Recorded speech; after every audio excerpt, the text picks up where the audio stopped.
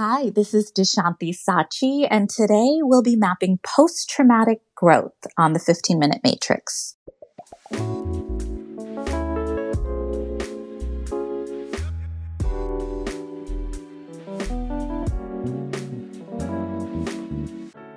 Welcome to the 15-Minute Matrix. I'm Andrea Nakayama, functional medicine nutritionist and your host. This is the podcast that brings you bite-sized insights and lessons on the clinical relevance of the functional nutrition matrix, the most important tool in functional medicine and functional nutrition. The matrix is so important not only because it invites us to stop and assess, but also because it reminds us of three very important factors in our care, our recommendations, and our outcomes.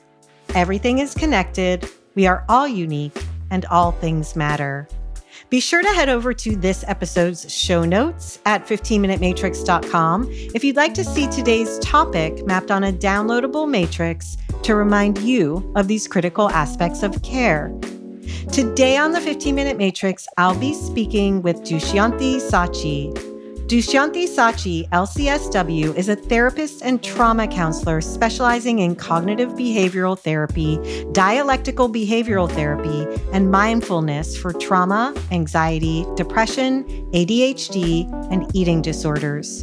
Sachi has also worked with rape and abuse victims for over 15 years, and she has consulted for the United Nations on policy and media to fight gender-based violence. Dushanthi, welcome to the 15-Minute Matrix. Thank you for having me. I'm excited to chat with you today.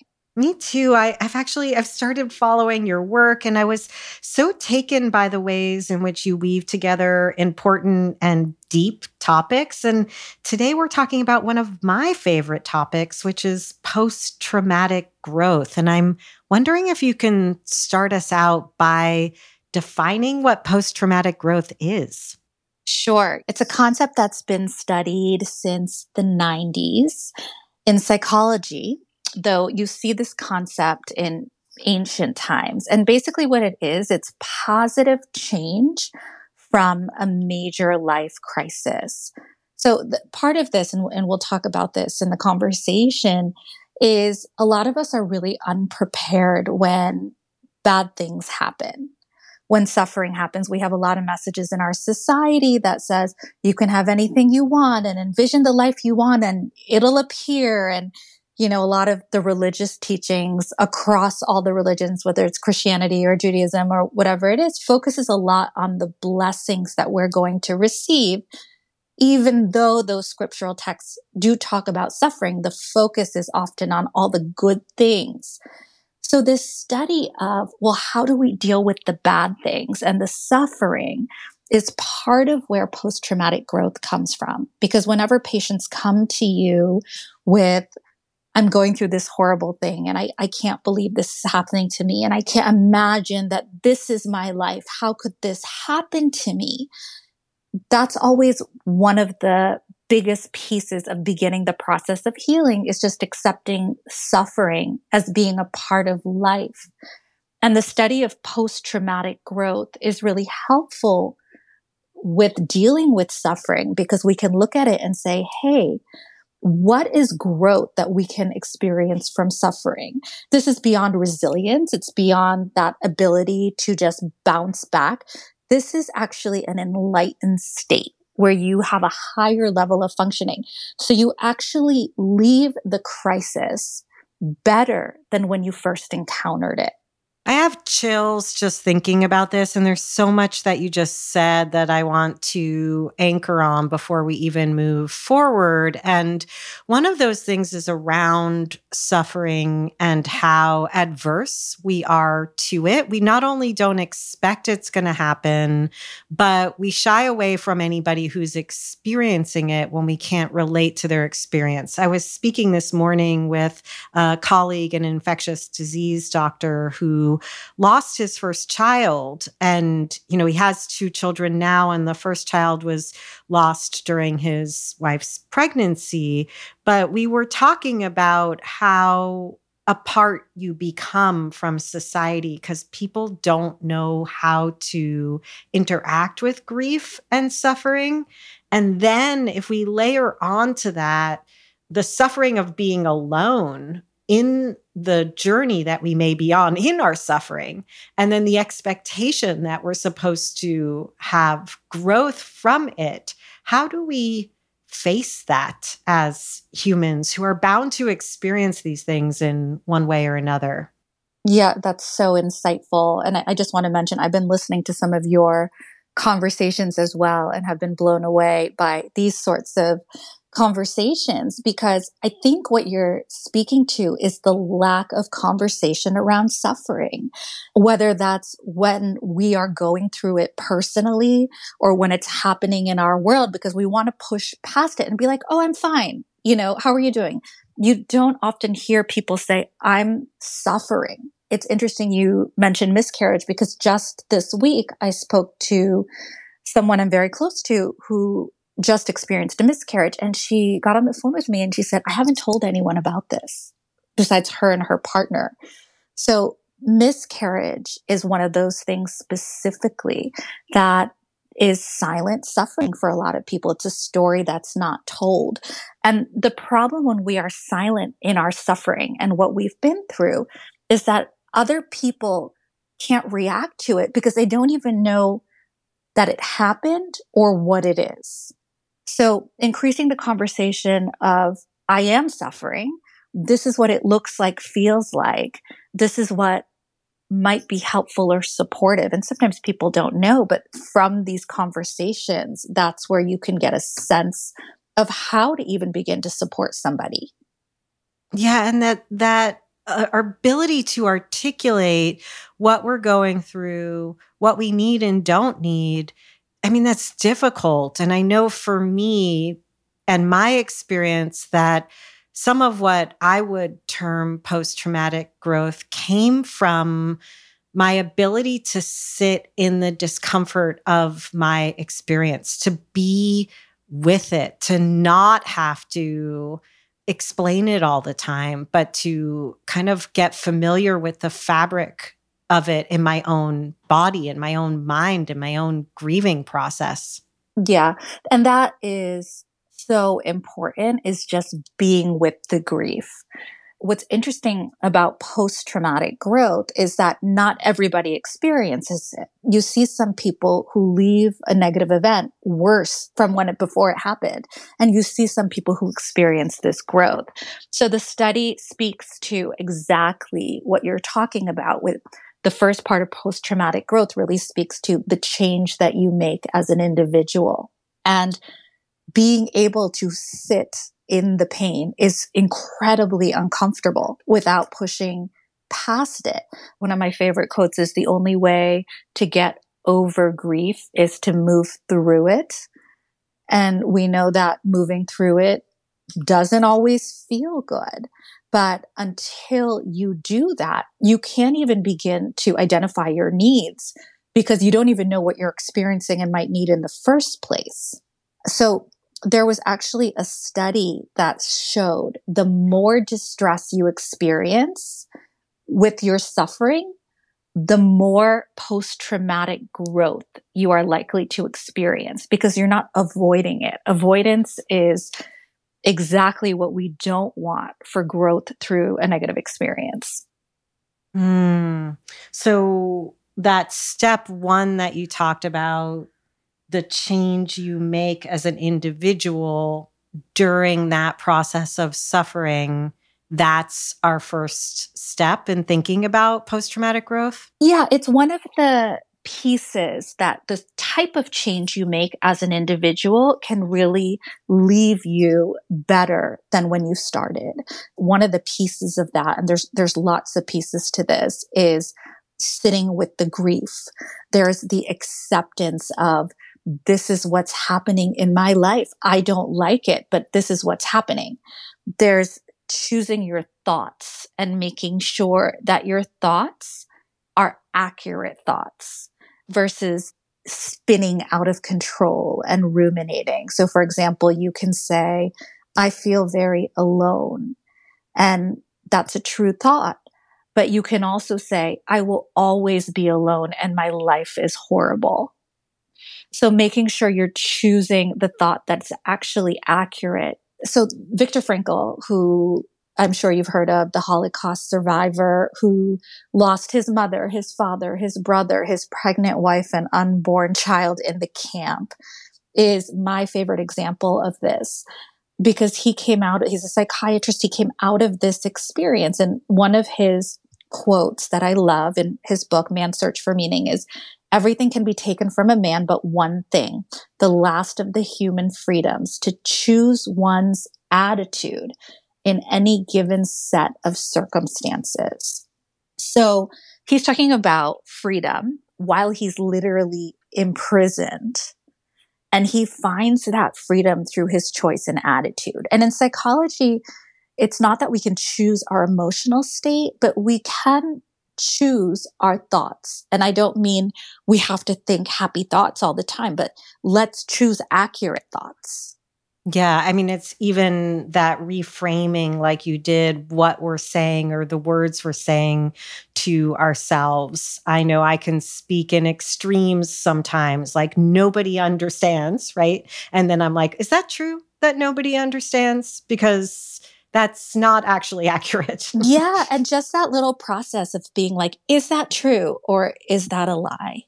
Or is that a distortion? Is so important in recreating neural pathways in the brain from an irrational or an inaccurate thought to an accurate thought. And depression will give us those irrational thoughts and those inaccurate thoughts. And a lot of this work happens in the subconscious too. So it's not like we're necessarily thinking all the time, I'm always going to be alone, but that's our feeling. And we have to sort of slow down. And when I work with patients, like even for them to begin hearing these thoughts that are swirling in their head is its own process. They have to slow down. They have to listen. They have to be really honest with what they're feeling. And then they start noticing these thoughts and say, hey, maybe those are not quite as accurate and maybe not so helpful in my healing. Yeah, when I hear you talking about this and I think about my own experience and how I might term it, like this is the spiritual journey. This is what it is. It's being in relationship with life and our internal fabric in this way. Yeah, I mean, it definitely takes you to a deeper place than you could ever get to otherwise. The good times in life are great and we all want them. But I think for most of us, we come to know ourselves. We come to know our spirituality. We come to understand our relationships. These are all different pieces we're touching on of post-traumatic growth, relationships, spirituality, all those things more in the dark times, right? Which is the irony is in all this darkness, there can be so much about us that's illuminated. Yeah, it also makes me think as a parent, right, of an adult child who's about to launch into the world, but out exploring things. Like I notice in myself my desire to keep him from suffering, which is really interesting. When I also know at the same time that, as you said, my suffering has made me who I am. Yeah. I mean, and I just got chills when you said that because that's so powerful. That's because society has inundated us to shy away from suffering and to protect the people we love from suffering. And I think that's a natural instinct. We want to be safe. We want to be happy. But that's why these conversations are important to say, hey, is it the worst thing ever that there could be a very difficult experience that we don't enjoy and would not want to repeat, but we have become the person that we are, and that part we would not change. And I think changing that messaging to the next generation, to say, this is a part of life. This is something that most likely most people will experience. But guess what? Even though you may hate it and you will want it to end, there are things you can do where you can make choices where you will come out of it better than when you started. So how do we help people to move through it and to have the potential to experience this post-traumatic growth? Because, previous generations, I'm in my mid-50s, so I know my parents' generation, they suffered and they experienced suffering in all sorts of ways, but they also expected you to then like pick yourself up by the bootstraps and just get through it and get to the other side or move on. And I feel like we have to shift our perspective also in terms of how we actually move through it and help others to move through their grief, their suffering, and invite this possibility. Yeah, I think that's where the study of these concepts and conversations is so important because it increases awareness of how do we deal with suffering? What is the benefit of suffering? What are active choices we can make? And while that survival instinct of previous generations helped them survive, and not everybody, but a lot of people, that's why you hear about things like breaking generational cycles in families. I talk a lot about cycle breaking with my patients because they usually didn't learn this by themselves. They are coming from family systems to not talk about their problems, to not be open with each other, to not be aware of their needs. So now we are part of a world where we have podcasts like this and books and self-help that my parents definitely didn't have access to. Therapy was not so accessible, and you couldn't just jump online and hear conversations like this. So they did what they needed to do, but psychology is a science, and we now have information that can help us deal with this in a much healthier way that will be healthier for the next generation. So talk to us more about post-traumatic growth, what it is, how we support people. What have we not covered that helps us to understand what it actually is? Where is it coming from? Yeah, so some of the choices you can make to facilitate it. So we talked about the individual change, accepting it, sitting in the grief, watching your thoughts. The fourth thing I would add to that is finding purpose in the pain, which again, we see with Viktor Frankl. 75 plus years later, here we are talking about his book. Another big part of it are the relationships of the people around us. Are we able to lean into our support system? Are we able to navigate the messiness that can come into relationships when you are suffering? And this is something, again, I feel is like really neglected. A lot of relationships fall apart when somebody's going through something very difficult.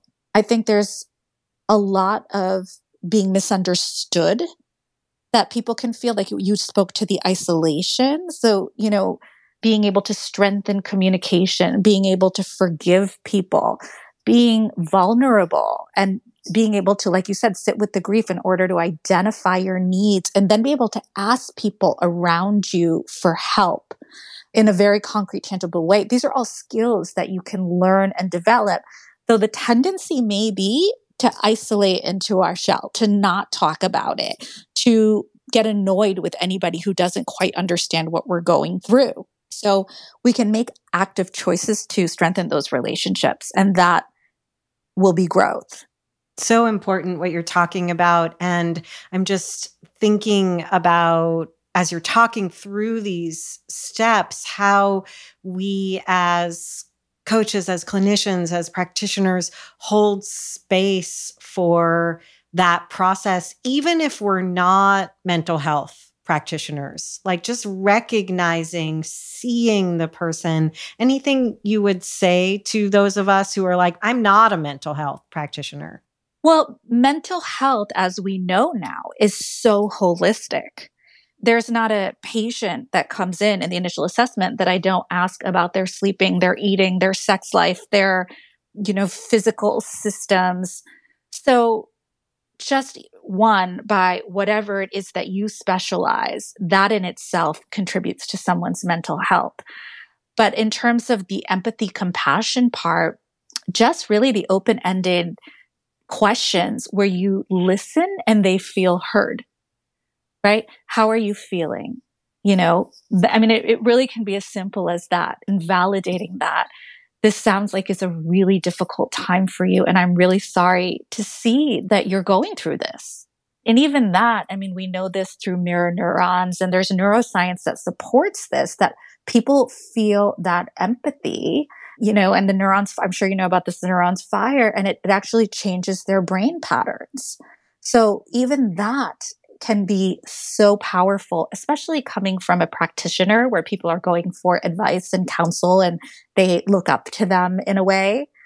I think all of those touch points can contribute to healing.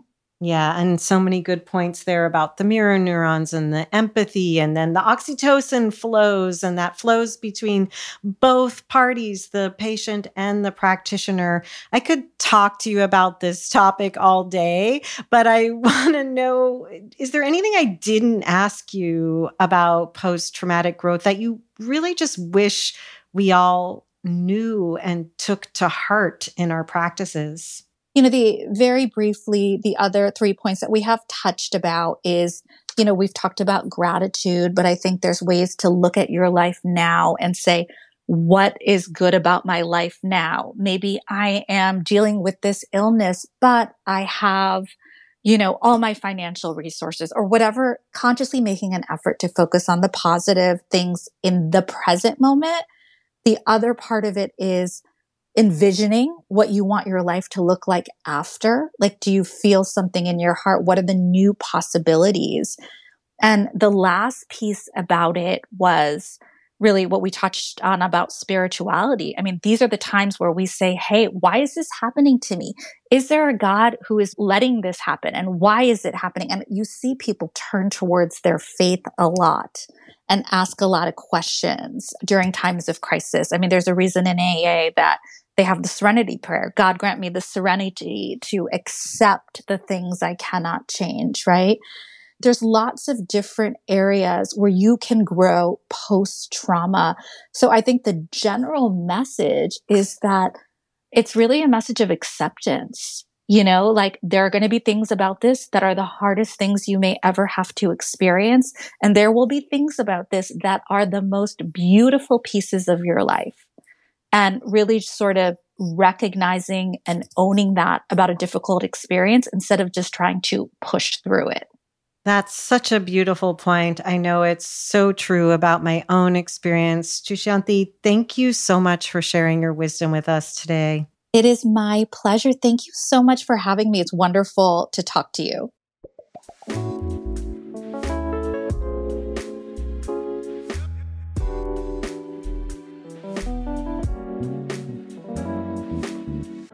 The 15-Minute Matrix is hosted and produced by me, Andrea Nakayama, and the Functional Nutrition Alliance. The podcast is edited and mixed by Brian Paik of Pacific Audio, and special thanks go out to Alia Hale, Pamela Geismar, Sandra Brower, Evan Hollingsworth, Heidi Kaufman-Lakowitz, and Rowan Bradley for their support making the 15-Minute Matrix possible. You can find episodes on all kinds of topics with more incredible guests at our podcast website, 15minutematrix.com, or wherever you listen to podcasts. If you'd like to see the completed functional nutrition matrix that accompanies today's or any episode, be sure to head over to the podcast website. Again, that's 15minutematrix.com. We love when you share our episodes with your friends and colleagues, leave a review, and rate the show. That helps us to grow our collective message that functional nutrition is the future of healthcare. Also, be sure to follow us on Instagram at Functional Nutrition Alliance, and you can follow me at Andrea Nakayama. And if you or someone you know is interested in becoming a functional nutrition counselor, head over to fxnutrition.com to learn more about our Full Body Systems program. Full Body Systems is our 10-month immersion course where you'll learn the systems-based approach to addressing the root causes of your clients' issues through client education, diet, and lifestyle modification. Again, you can always learn more at fxnutrition.com.